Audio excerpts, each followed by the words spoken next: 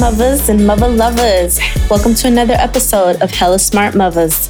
So I don't know if everyone is aware of this, but May is Mental Health Awareness Month. And I think that mental health is a very big topic, a very necessary topic, especially here in the United States with all of the crazy that is going on right now. And, everyone has mental health, just like everyone has physical health. Some people's mental health is, I'm not going to say perfect, because I think we all have issues and everyone could use a therapist. But, some people have mental health disorders, and that's what, manifests itself as depression, anxiety, more severe things like bipolar, schizophrenia, that kind of stuff. And the sad thing, though, is that oftentimes our mental health, it's overlooked, or it's just kind of put on the back burner because it doesn't always manifest itself, physically, like a heart attack would, or like asthma, or, something that manifests itself physically that would make us kind of stop and take stock of it. And just a couple statistics. The National Institute of Mental Health tells us that there are an estimated 3.2 million adolescents, and those are children between the ages of 12 to 17, in the United States who have had at least one major depressive episode in their lives. And of those adolescents suffering from major depressive episodes, only about 19.6 received any type of therapy or, other care from a medical professional. About 17.9% received a combination of medical care and medication. But the more staggering statistic is that only 60% of adolescents received no treatment at all. And even more interesting is that, we've seen a spike in depression and suicidal ideation in younger children. And so that's definitely something that as parents, we need to keep our eyes out for. According to the CDC, in children ages 2 to 17, ADHD, anxiety, and depression are the most commonly diagnosed mental health disorders. And I know a lot of times we tell our kids, oh, it's not that bad. Oh, it's just a normal teenage angst. Oh, it's just a normal, adolescent hormonal shift. But sometimes it's not. And if you see your children are struggling in ways that they, haven't before, it may be time for you to consult someone, a physician, a mental health professional, someone who can, check your kiddo out and make sure that it is nothing more than teenage angst or hormonal changes or whatever the case may be. So today we're going to be speaking with, oh my gosh, she's so dope. She's an award-winning mental health advocate and a depression survivor. Her name is Dr. Jenna Dyson, and she's going to speak with us about her battle with depression, some of the ways she's overcome her struggles, how she advocates for mental health awareness, and turning negatives into positives. Like, she's going to have some amazing advice about that. I'm super excited for this. Just some information about Dr. Jenna.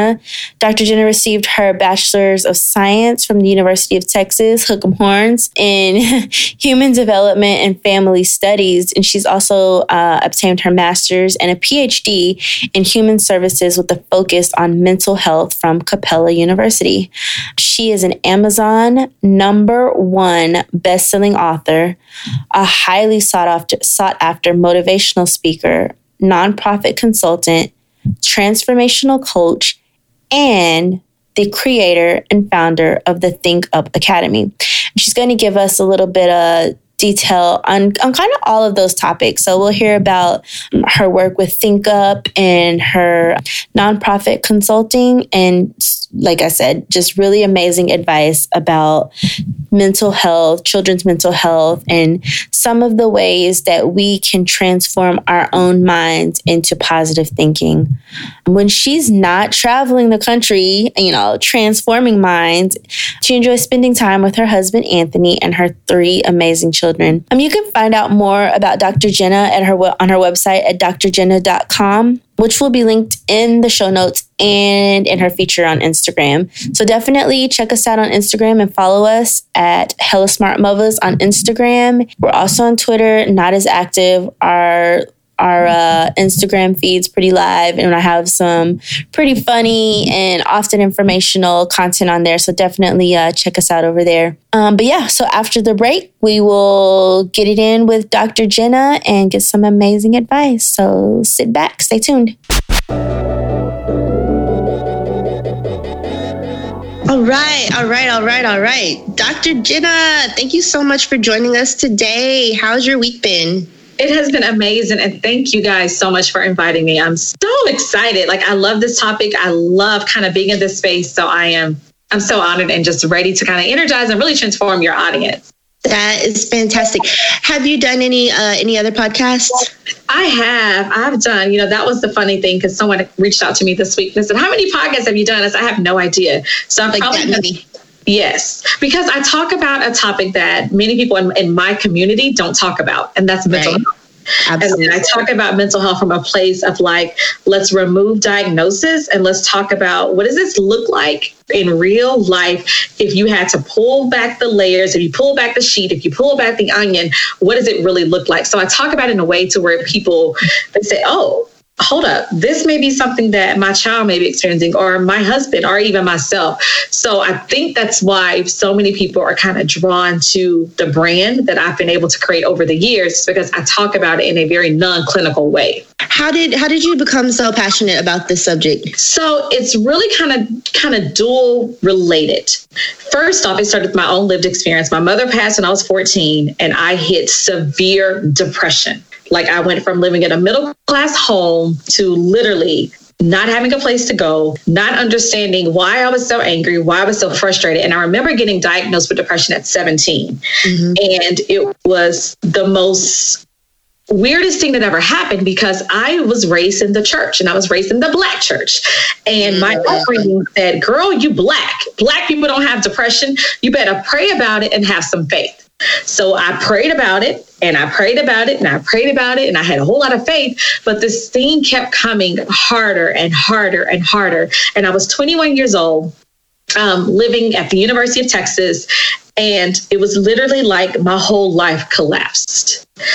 Wow. It was like everything in my world, it shattered. It shattered to the extent to where I was living in my closet for 3 months. I would not leave. I lived in my closet for 18, 19, 20 hours a day. I stayed in that space, which meant I could no longer go to class. I could no longer be involved in activities and organizations. The only time that I left was to go to my job, because I knew that I had to keep the closet. And the closet had been my safe space. It had been the place to where I knew that I couldn't hurt myself in the closet, and I knew that other people couldn't hurt me. I was so frustrated. I was so angry, and living in my closet was really that place that saved me. But on the flip side, it cost me everything, because I lost every scholarship I had because I stopped going to class. My GPA plummeted. I had a 1.9 GPA. Wow. Yes. You talk about 1.9, and you already know you got to go to grad school for what you're doing. So right. GPA, and it's like, what in the world? I was placed on academic probation, and I was given literally this charge to, like, I have to enroll in tutoring, but I also have to attend mental health counseling. And once again, those thoughts of like, girl, you're Black. Black people don't go to counseling. Like, there's nothing wrong. You better pray about it. You better have some faith. So I was like, okay, what do I do? And it was... So just to back up a little bit. So you got the diagnosis at 17. So between 17 and 21, had you done any type of treatment, any counseling, any medication, anything like that? No, I refused to do it, because I read the information and the way the doctor presented it to me. And it was hard because I'm from a small town. Mm-hmm. And the doctor that I went to at the time was a Caucasian gentleman. And he was very clinical. He said, you have depression. You're going to have this for the rest of your life. There's no cure for it. Take this medicine, but you'll be on it for the rest of your life. And I'm like, what in the world? And then everyone that was in my community was like, okay, well, that's a gateway drug. They said, if you start taking this, then you're going to be doing heavier drugs and you're going to be addicted. And I realized that was such a normal and a common stigma in the African American community. Like, these drugs are going to make you crazy. Girl, they're just trying to make you crazy. Don't take that. Oh. So I literally was like going crazy in my mind. But I knew so well on how to show up on the outside. I was a straight A student in high school. Like, I was on the varsity basketball team, a varsity track. I was a stellar athlete. I was involved in organizations. So I knew how to put on this face and present myself well to the world. But on the inside, I was literally breaking. And that's what happened in college. So I went to college with the same thing of like putting on the face that everything was okay. But internally, I was breaking. And did you have any friends or family or anything like that? Was anyone else aware kind of what was going on? Or did you really, like, you literally just every time you stepped out, you had the mask on? I think people knew that I was hurting, but I don't think people knew to the extent, because I had learned early on how to pull myself together. Because what happens is, like, when your mom passes away, then you're in the state of Texas, you go to the next parent, to the next living closest relative. Well, my father at the time was remarried and his wife didn't want me there.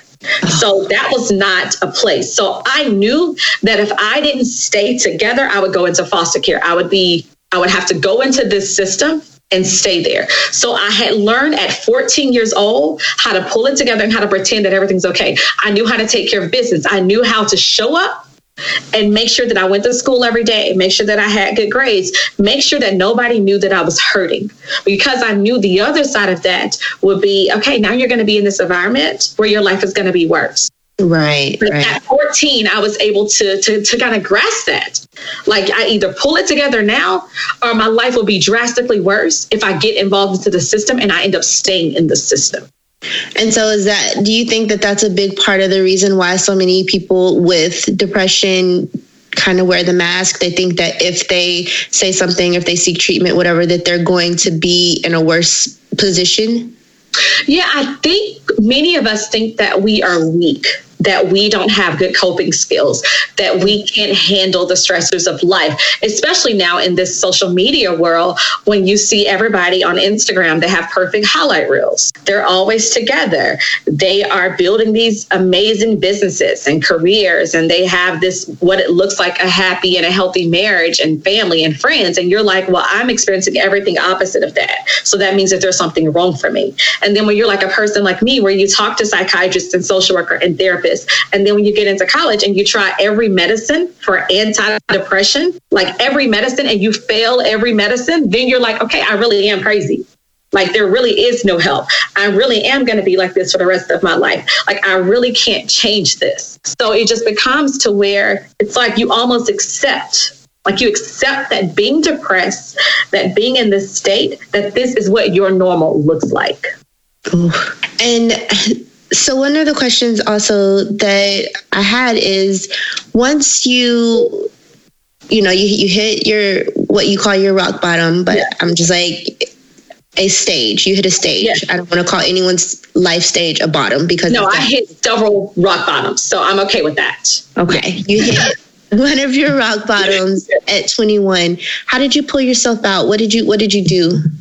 So I think the first thing was really receiving that mandate from my college of saying, I have to go to counseling and I have to go to tutoring. I think that was the biggest thing of me going, because when you are severely depressed and when you are hoping and you're praying to die because you don't even have the strength to take your own life, you need almost this mandate. So if I wouldn't have done that, my next step would have been a psychiatric stay. It would have been a psychiatric stay. So I think me going there to saying, okay, I can't lose my closet. You have to have something that you're motivated for, number one. So that's what I always tell people. Like, it can't be what your family is motivated for. It can't be what you think you may want. It has to be something that you know. For me, it was not about a degree. It was not about grades. It was about, can I keep my closet? So if this is what I need to do to stay safe, then this is what I'm going to do. So the first thing was I made a decision. And so I started the whole tutoring and I started the whole therapy. The therapy shift, which really shifted this whole concept, it happened when I was praying and I was in therapy at the same time. And I'm like, Lord, I can't do this. Like, I really want to die. Like, I cannot. I won't be able to leave this closet tomorrow because I can't endure this pain again. And I remember that small voice saying, you got to think up. And I was like, I don't know what that means. It's like you have to think up. You have to think about where you want to be, and you have to do everything that you can to put yourself on the path to where you can really create the life that you want. So that was the shift, was going to therapy, but then also being in that place to where it was life or death, and I had to think up. And that's how this whole brand got started back when I was 21 years old, of like thinking up. And what does that mean to you? What does think up mean? So thinking up means to create the future that you want in your mind first. When we teach our kids, and I always tell my little babies, head and shoulders, knees and toes. We say where the head goes, the body follows. Mm-hmm. So that means whatever you think is what you're going to speak. And whatever you speak is what you're ultimately going to become. So if you think that I am an attorney and I'm going to go and I'm going to be successful in law school, then you will be an attorney and you will be successful. That's just how it works. So thinking up, it's all about creating what you want in your mind first. Like living and dreaming that big, audacious dream. That's number one, in your mind.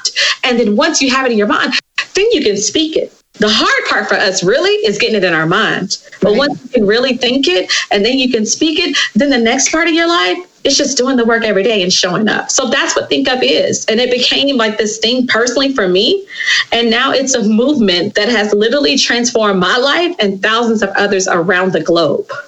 That is amazing. So how would you say you made that leap? How did you make that leap from, being so scared in your closet to wanting to take your life to thinking up? How were you able to find that your kind of North Star? So I always wanted to be a doctor. I thought I would be a medical doctor, but then I took like organic chemistry. Never mind. But I always wanted to be a doctor. And even when I had that 1.9 GPA, even when my professor gave me back that paper and said, it's a big fat F, you're the worst student I've ever seen. Even when I would stand and I would speak and do public speaking in college and I would stutter and I wouldn't be able to get anything back, in my mind, I always said that I was going to be a doctor. And I called myself doctor when I was homeless, because after the 1.9 GPA, I became homeless. So even after that, I'm homeless and I'm living in my car and I'm still like, well, I'm Dr. Jenna. And I would introduce myself as I'm doctor. And people were like, girl, you're not doctor, you crazy. You're not smart enough to be a doctor. Like, doctors don't look like you. Doctors don't speak like you. So I think the shift was I was so radically crazy in believing that I could be a doctor that's what I said. And I'm like, you know what? You don't have to believe it. I already know I'm a doctor and this is what I'm going to do. All of my dreams have been so big that they look absolutely ridiculous. They look ridiculous. Even to this day, I have a huge dream of giving $1 million away, but in the next 3 years, I don't have $1 million. I'm not even close to it, but I believe that it will grow. When you get it, you can send some this way. But I am and I started in January of okay, I'm not going to wait until I have it. I'm going to sow myself in that space. I'm going to give right now. So literally every single day I'm giving away to hit that $1 million goal. Oh, that's amazing. So I've always been that person that has had that big, crazy dream that really makes absolutely no sense. But in my mind, I'm like, okay, well, that's all I have to do is just think it, number one. And then I got to reverse engineer it. And I just got to show up every day and do small things that will put me in that space. So as parents, so you touched on something a little bit ago when you said that what you sow into your children is this concept of think up. So as parents, what do you think we need to be looking for, especially, the statistics right now about children and depression are staggering. Yes. And I've been trying to figure out if it's just that more like the social media presence and more exposure is leading to better analysis and increased statistics, or if the increased statistics is drawing more attention. So I don't know if it's a chicken or the egg kind of thing, but what would you say as a parent, what should we be looking for in terms of depression and other mental health issues with our children? Because I feel like it's especially in the Black community, it's you're bad or you're stupid or you don't have discipline. Your parents don't discipline you right or whatever. But the brain is an organ. Yes. It's like the heart or the liver. Yeah. Or whatever. And it is truly my belief that, your brain chemistry, your brain function can have problems just like your heart, just like your liver, just like your kidneys. And even though it doesn't manifest malfunctions in the same way, they're absolutely happening, but you can't see them. Yes. So what should we be looking for? So let's keep this very normal, very let's take away diagnosis. Let's take away some of the clinical things that I talk about in different settings, and let's talk about what it looks like on an everyday basis. So number one, any shift and change in a mood swing.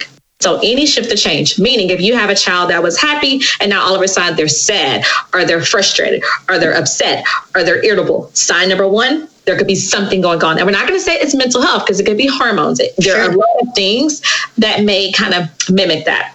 So any change in a mood swing. Second thing is that you want to look for is a change in their academics or their extracurricular performance. So if they were doing really well in school and now they're not doing so well, then that's a sign that there's something else going on. And also the same if they have an extracurricular activity. The third thing is that I would really listen to what they say about themselves and about their future. Meaning if they say, well, I don't really like school. Well, I don't really like those friends. Then that's sometimes a kid's way of saying I'm unhappy with XYZ. And sometimes they don't know how to say that I'm unhappy. My son, so I have a 14-year-old son. He was diagnosed with ADHD, which is usually kind of the first kind of thing that we kind of see in kids. He was diagnosed at the age of 6. And what I saw in him then is something that many parents miss. My son he is an extrovert. He's a strong extrovert. He's a strong leader. And he has a lot of energy. He's been in activity since he was 2.5 years old. And I saw when he went to school, he had difficulty staying on task. He wanted to lead the class. He wanted to teach the class. He thought that he knew more than the teacher. Oh, goodness. Yes. And he was always into everything, not into everything in a mischievous way, but he wanted to build. He wanted to mess with things. He wanted to get up out of his seat. And in a traditional school setting, sometimes that's not acceptable because they want kids to sit and conform. So at 6 years old, I started seeing these things. What made it cross over to this ADHD diagnosis was that it became to where he literally couldn't focus on one task. So we're talking like no more than like a 6-minute attention span. Okay. So that diagnosis of ADHD eventually led to him being diagnosed, him being on medicine, and then we having to teach him the coping skills and how to maintain. So I think that was the first big sign for us is the inability to kind of sit and focus on a task. And then also being so frustrated at school. You got a first grader, and most first graders love school. And then now he's always in trouble. So he's saying, I don't want to go to school because I'm bad. I don't like my teacher. I'm always in the corner. So I think that those things are kind of the red flags for what children are communicating when they feel like they're hurting. And so when you got this diagnosis, what kind of was the process? So the process in terms of how did they get to diagnosis or what did I do after? Well, how did they get to diagnosis? Because I think that's something that sometimes people don't understand is that, you usually have to get a recommendation and then you go see a doctor and then you get your, IEP? Yeah. IEP plan, like all of that. So, so the first thing was the school did not see him as a child that was hurting. They saw him as a child that was bad and misbehaving. So that was the first thing, because I knew in my heart that this isn't typical behavior. Like my child has always been energetic, and I encourage that. I encourage kids to be sick. Sure, I encourage, like when you're at home, you can jump, scream, you can do whatever you want. This is your home. This is your playground, your safe space. So I think the first part that we had to go through is that we had to educate the school on like, no, this is not bad behavior. This is something else. So that was step one. The second thing that I did is I didn't go through the school, which you can, and you have every right as a parent to go through the school. But I went through my pediatrician first because we already had that relationship. So I had my pediatrician give a general diagnosis, and that's when she said it's ADHD. Then from there, I went back to the school and said, okay, this is a diagnosis from a pediatrician. I want services for my child. Let's start that process. So that process looked like the school doing their own diagnostic, the school coming up with the same diagnosis. And you always want to get at least two, because you want to make sure that you have kind of two different opinions and expert status to look at it. So we did two. And then from there, the school said, well, you can either do a 504 plan or an IEP. They are generally the same. They just have different protections by law. Okay. We opted for the IEP, which is a special education status. And this was a hard thing for me because my son was also in a gifted and talented program. And you've heard just people saying, oh, you don't want to do special education because then he's going to be labeled. Right. But special education provided him the protection, meaning if he got into a fight at school, let's just say he got into a fight, under an IEP, they would have to look at it. And if they can say that this fight is related to his diagnosis, he can't be punished for that. Okay. Versus a 504, it's a behavior plan, which means, well, you misbehaved, so now you're going to go into detention. So I wanted the protection. So okay. I was an IEP. It's the same way if a student was visually impaired and they forgot their glasses at home and they failed a test because they couldn't see what was on the paper. And you know that child has glasses by law, the parent can ask for a retake. Right. Because that child has a diagnosis of I'm visually impaired and I need my glasses to perform. Right. So it's the same thing. So I knew that I needed to protect him because we were in a predominantly white area. He was one of the few minorities in his school, not even class. So I knew that I needed a little bit more protection as I educate them on this process. So I went with an IEP versus a 504. So let's dive into that a little bit too. You know, I have my own opinions. I have two little Black boys that are going to be, going into the public school system. They're in a private school right now that is a minority-owned school. It's a Spanish immersion school. And so 90% of the teachers are of color from Latin American countries. So I feel I have a sense of more of a belonging for him there, as opposed to when we move over to our neighborhood elementary school, which great school, highly rated, got all the gold stars and all that you look for, but it is predominantly white. And statistics obviously show that Black children are treated more harshly, both behaviorally, and they're also diagnosed at a higher rate for things like ADHD and the autism spectrum and all of that. And so do you believe that your son would have been given that diagnosis as early as he did if he were not a child of color? Oh, absolutely not. No, I think if he would have been, because he also went to the Boys and Girls Club after school. So it's after school. So he was in this predominantly white environment during the day. And then his after school was the Boys and Girls Club, which was predominantly African-American Hispanic. And he was a stellar student.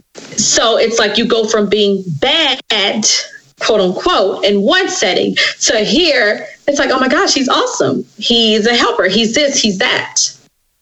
And do you think it was actually a change in behavior or just their perspective, knowing that, all children don't act the same, first of all, and that, and I don't want to put a label or a stereotype or anything like that, but that Black children or brown children or children of color, let's call them children of color, might be a little bit more active or they might speak a little bit differently, or they're in different environments, or they might talk louder, or they might talk out of turn and like that kind of thing. Do you think that was kind of the difference? Yes, it was definitely cultural perspective and expectation, because in this school that he was in, the expectation was you come to school, you sit down in your seat for 8 hours and you read and you write and you learn, versus in the other setting, it's like, well, kids are going to be kids and they're going to run, they're going to play, they're going to get out of their seat, they're going to raise their hand, they're going to be impulsive. That's a part of us training a child on how to behave,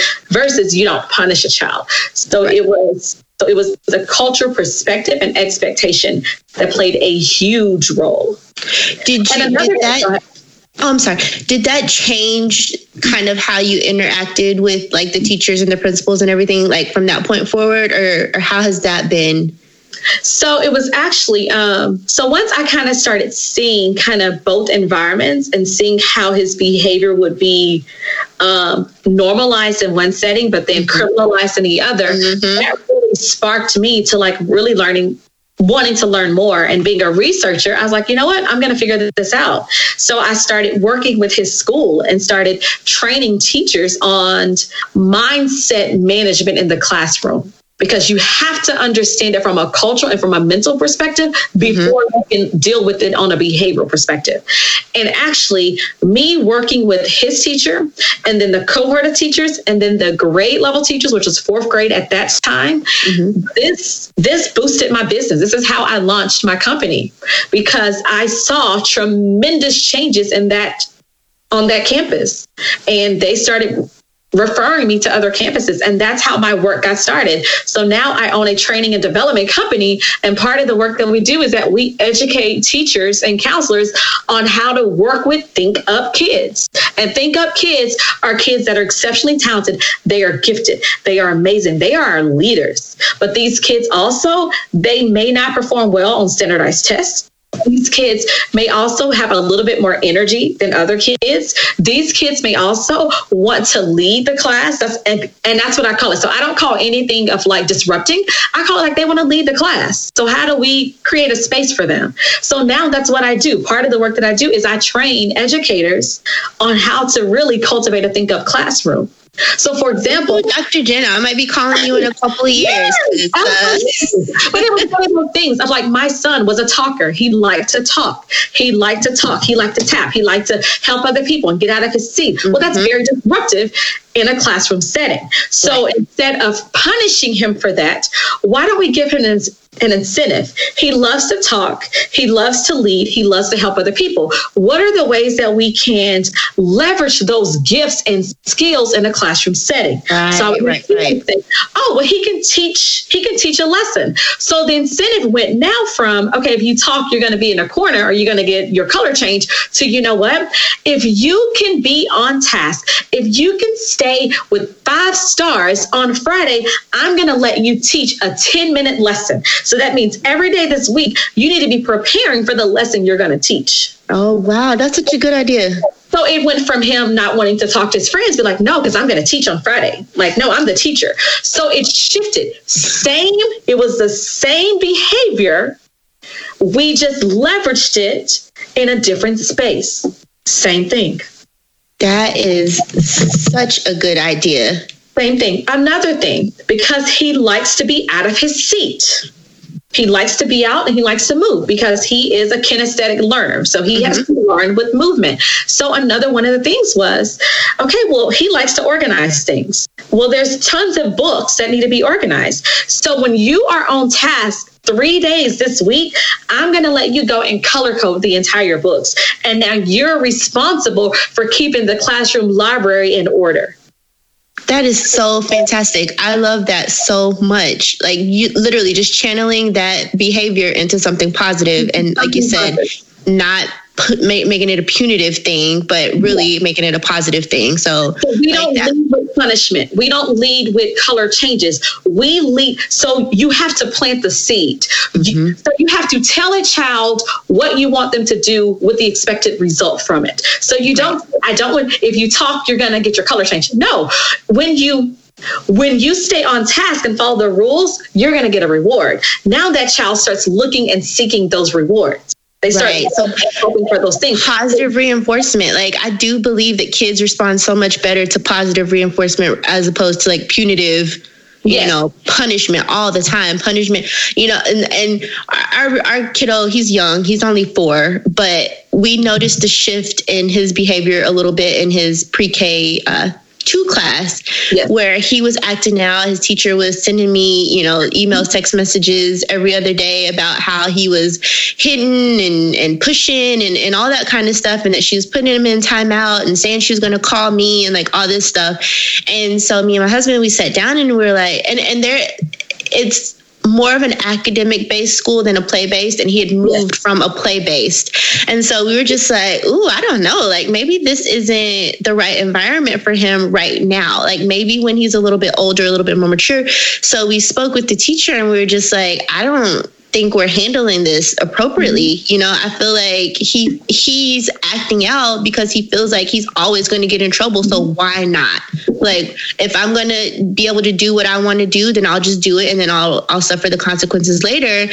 And I was like, at home, we try very much more to be rewarding, where if you do a good thing, then you get some reward that you want. I mean, natural consequences of life. You do something good, you generally get something good as a result of it. You work really hard, you get paid for it, like whatever. And so we kind of shifted that, and it was literally a world of change within like a month period. So I really, really like that is part of the training that you do. Absolutely. And part of the mantra that you have even in your household. Yes. So I have another question. So speaking in terms of kind of how you choose to discipline your child, obviously a little bit different than the typical Black household and the children stay in the children's place. Like, I've had some conversations about that recently because that's not how we roll. Like, we're not a child should be in a child's place. You spoken to, don't speak, like all that kind of stuff. I hate that. I think it's horrible. That's not how you raise adults. But like, how have you shifted, your family's expectations of that? Because I feel like that's often a big thing where, you'll have the aunties and the grandmas or whatever, and they're like, you don't discipline that child because he's always acting crazy, like whatever. Yes, we got all of that when he was first kind of on this journey of, being really young. That boy, he's spoiled. He needs a whooping. He needs to. So I think for us, the biggest thing that we have learned to do was understand and respect their opinions, but then to let them know, like, well, no, there's a reason that he's doing it. So everything is education. And we are a family of purpose. So everything that we do it because we believe in living and leading a life of purpose. Like, that's number one. So even with my son, we always remind him of like, is this aligned with your purpose? So we started talking purpose with him when he was like 5 or 6.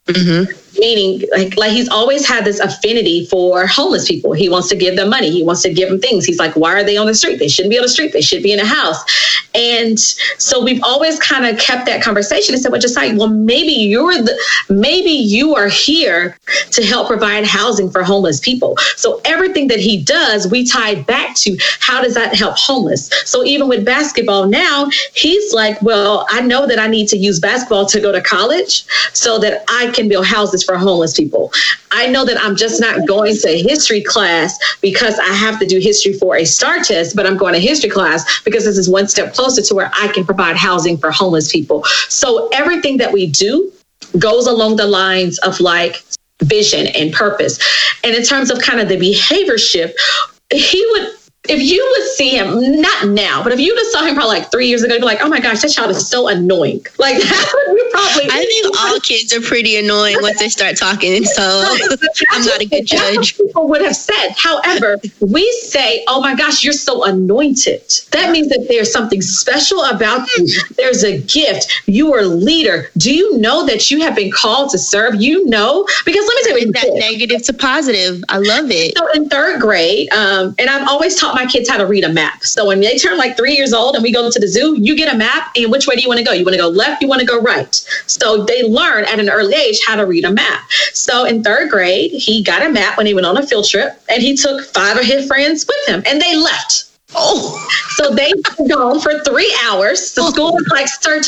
So yes, when they found him, they put him in timeout, and he was like, thank you, because we've seen everything. We're tired. So when they called me, and that was not the conversation because he didn't tell me that's what happened. So I said, Josiah, you told me you had a great day, that you saw everything. It was great. He said it was. I was like, I did have a great day. They didn't have a great day. Exactly. That's what he said. He's like, no, he said, you asked me how my day was. You didn't ask me how my teacher's day was. Her day probably wasn't good. So then I started asking how everybody day, how was the janitor's day? How was the crossing guard's day? Like, how was everybody's day that you have, that you came in contact with? So I started to remind him of all the times where he's taken kids off on field trips where he has done things and people have followed him. I'm like, you're a leader. That's what being a leader is. You have influence. So now as a leader, you have to make the decision. Do I want to influence them in a positive way or a negative way? So that's kind of just the language that we use to kind of shift the behavior, because I don't want him to be focused on the consequences. I want him to know that there is a consequence to your behavior, but you can create the life that you want right now by you making a decision in your mind. Sure. And consequences don't have to be negative. Consequences are literally just the natural occurrence that happens after an action. So I definitely, I am in love with kind of the way that you choose to shift what could be negative into a positive. And as parents, as mothers, we definitely need to keep that mindset. You know, our kids are not perfect. We're not perfect. I absolutely hate it when I see like parents like, you didn't fix your attitude. And I'm like, girl, I just saw you cut somebody out. Like, stop it. Like, they're not always going to have the best attitude. And we should not expect that of them just because they're children, because we don't always have the best attitude. Absolutely. And it just, I just absolutely love that way that you teach your children of, you know, if you do something good, good will come from it. If you're doing something that other people think is not good, let's shift it. Let's shift it to make it into something good. I love and that. If you think that you're going to do something that's not good, then let's take a time out. So time out in our house is something that we all do. Adults, I do time out. Like if I'm about, like if kids are on 10 and I'm about to lose it, I'm like, mommy needs a time out. Mommy's taking a time out. And so now they know, oh, well, mommy's going to get in trouble if she doesn't take a time out. Absolutely. So now they embrace the whole concept of time out, because it's not something that they just have to do. It's something that I do because mom needs to reset. So time out for us is a reset. It's like how we push a reset button and we start over. So you're going to go, you're going to reset, and you're going to start over. And we all have to do this. Love it. Part of being mentally healthy. We rest our bodies. We rest our bodies here. We, you know what? We need to go take a minute and rest our body. Rest our bodies. Rest our body. Rest our body. Let's go take a minute. Yeah. So that's what we do. Because I don't like the concept of standing in a corner or staring at a wall or like whatever that's supposed to be. But I'm like, if we're gonna have a timeout, I like that. We time out to regroup, get ourselves together, take some deep breaths, and then rejoin. Rejoin the fam. So I'm going to ask you one last question, because, man, we've been chatting for a minute. And I love it. You've given us so much amazing information. Like, our guests have been fantastic with this information that they've been dropping, and you are definitely one of the best. Appreciate that. Thank you. I've had so much fun. Like, this is because I feel like this is something that we all experience. Like, I feel like we all have mental health, positive or negative. Now, illness, some people have, but we all have mental health. And I think the more we talk about it and the more we learn and the more that we can find this normal understanding of it, like, you know what? Like, if I can just shift some things, then maybe the outcome would be different. So I just love really empowering people and really kind of shifting the narrative about it. Well, hell, you just answered the question that I was going to ask. How do we help end the stigma of mental health? Did you know that May is actually Mental Health Awareness Month? And so, you know, I really think this is a timely discussion. We're definitely going to get this up in the month of May because of that. So, okay, next question. I'm going to go off the dome. What would you say is the worst advice that you got about your depression, and how did you handle it? Oh, that's good.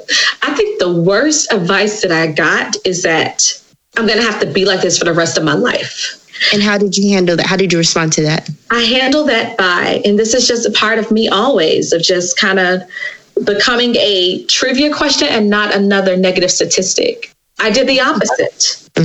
And I said, no, I'm going to create the life that I want. So I'm going to use this struggle with depression to free other people. So I'm going to talk about it. I'm going to normalize it.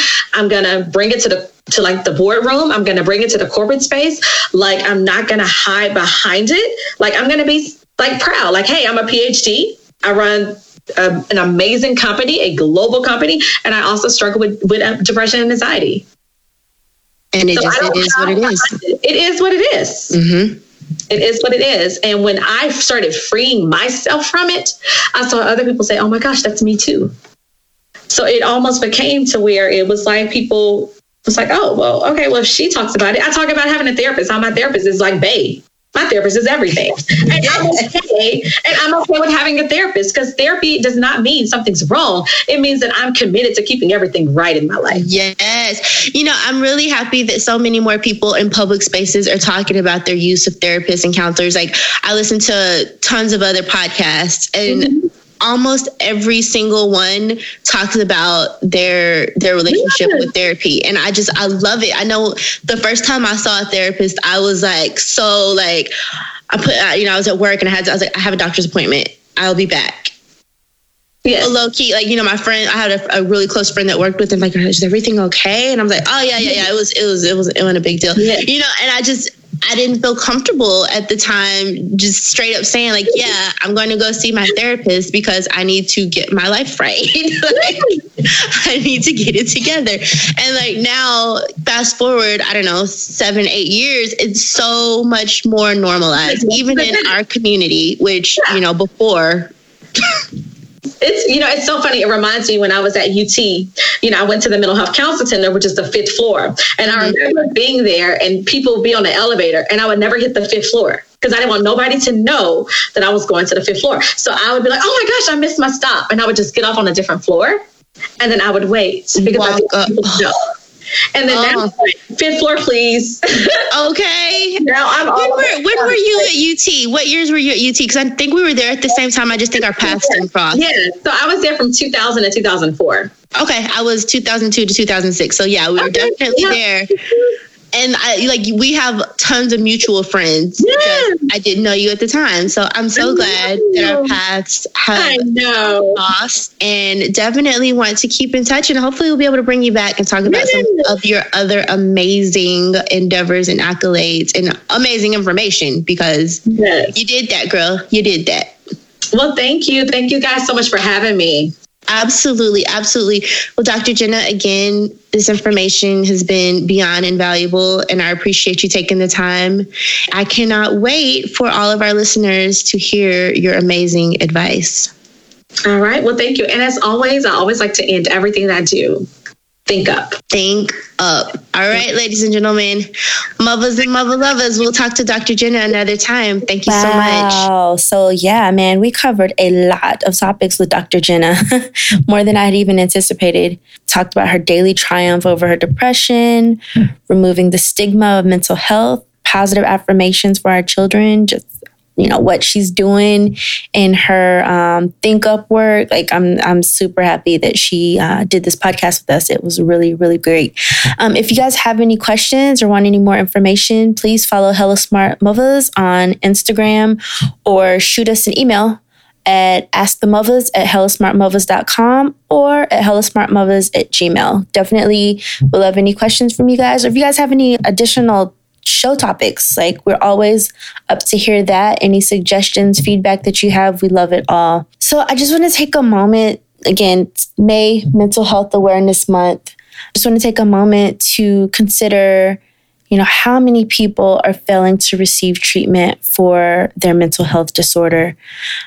And unfortunately, you know, kind of like Jenna and I discussed, many are failing to engage in treatment, you know, due in part to the stigma associated with mental health disorders. So we really have got to do a better job with decreasing that stigma. We have to remember that just like a disorder in our heart or our kidneys or our liver, you know, whatever, the brain is also an organ, and it can function improperly at times.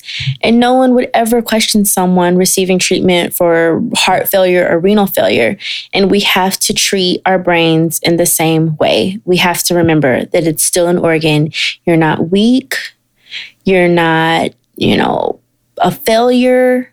Who cares? If you need to have treatment, if you need medication, the brain is an organ and it doesn't always function the way it's intended.